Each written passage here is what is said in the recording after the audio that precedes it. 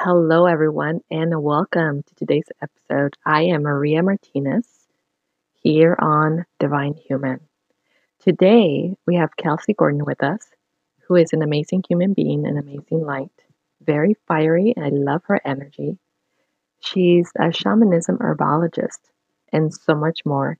And today, she's sharing with us tips, recipes, herbs to ground, to bring more joy in, to release stress and anxiety as we go through the holidays. So enjoy today's episode and help me welcome Kelsey Gordon. Thank you, everyone. Welcome, everyone, to today's podcast, Divine Human.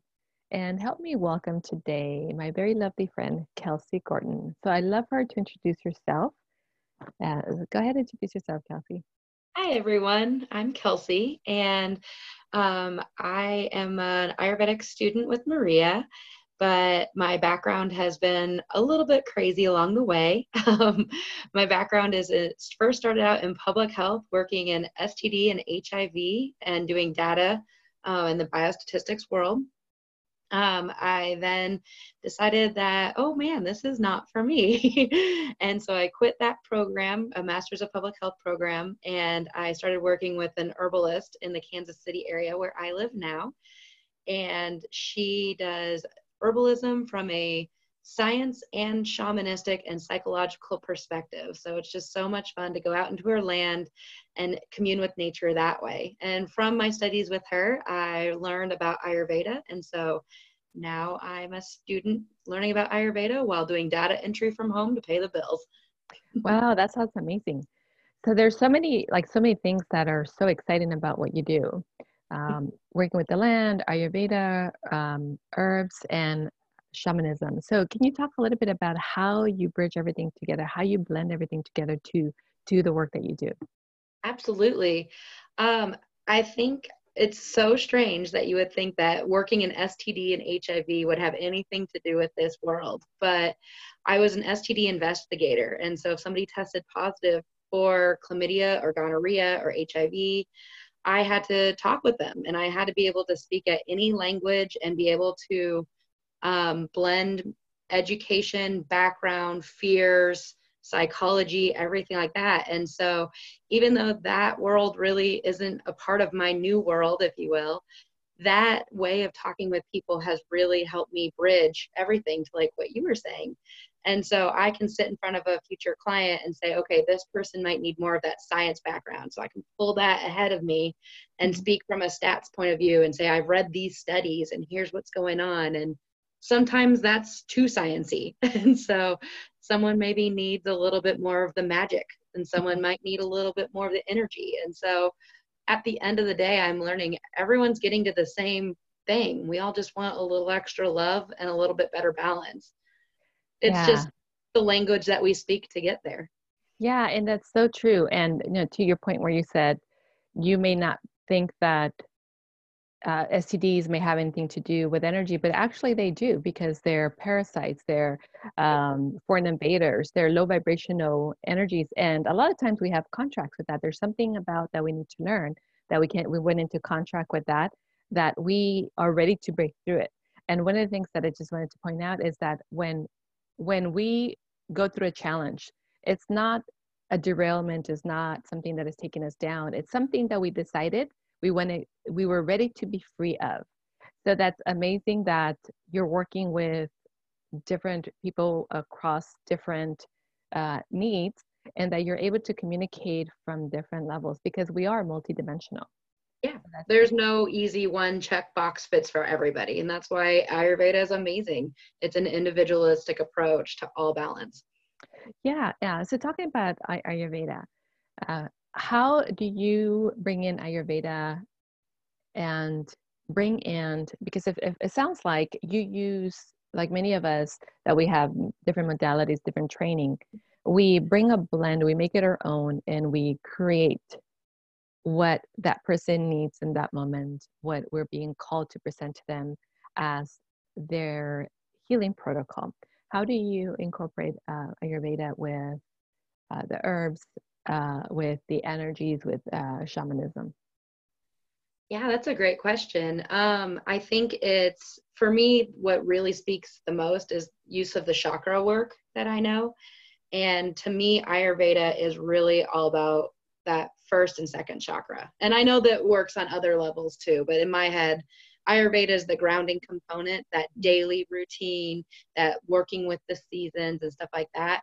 And then I can bring in the herbs and the kind of higher energy works that I use to kind of bring this better, fuller blend. And the fact that Ayurveda does work on all those levels just gives a little extra oomph on those extra higher levels too. Yeah. And as you're sharing your expertise and how you do your work, the audience, I am sure, is curious what some of your processes may be. So would you like to share any one of your processes with us? Sure.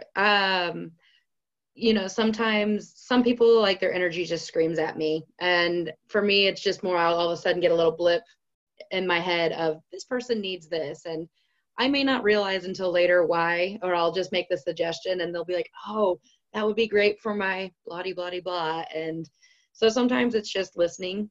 Other times I do use Ayurvedic techniques. You can read facial lines, you can look at the nails, have them stick their tongue out, and they can do all that, including the pulse read. Although my pulse read right now is probably the weakest one of those. But by reading those kind of facial lines and tongue cues that you can get from a person, that can give you a lot. And so it's almost like your body's speaking to you in a Reiki type of way without truly tapping into that Reiki format. Mm, mm. So it's interesting because how you described it, you essentially said, I receive information and it comes from in different ways. I receive information from their energy field. I receive information from their body. I receive information if I choose to tap into their chakras. And that's really a really good approach to being a good listener. You're a channel. You're receiving information that it's not uh, that you're not seeking. You're just allowing it to come through so that you know what's the next best step for them. And that's a good way of approach. I think many of us step back and act as channels to receive the information so that we can move forward and allow that information to come through. What I really like about what you do, and this is something that you shared with me in the past, is that you have your little herb garden. Can you tell us a little bit about that? Yeah, so I actually created a home herbiary. It's with dried herbs because the love of my life, herbalism, is also one of the biggest ironies in my life, which is I can't go out during allergy season because I'm allergic to everything. So it's always a good thing for all of your listeners to remember that if just because you can't pick up on an energy one way, there's always other ways, and the same with herbalism. Even if you can't grow something or you're allergic to pollen, you can still be an herbalist.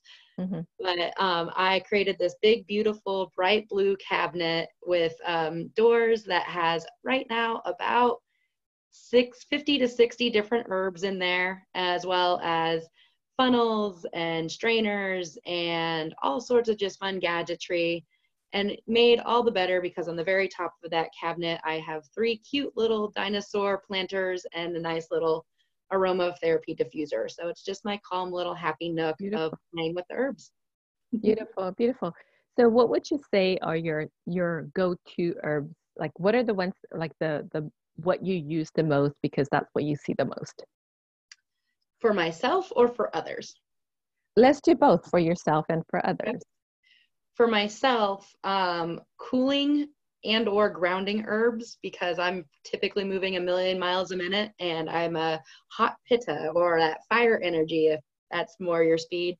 Um, so Jatamansi is one that I absolutely adore and never go anywhere without. It's a grounding herb. It's a twin sister, or it's a cousin sister to valerian. Uh-huh. And so it smells very earthy. Some people think it smells kind of like a foot, but it's just very, very grounding. And then another one is just always going to be lavender and chamomile. I mean, everyone knows those, but there's a reason that they're in the conscious mind right now.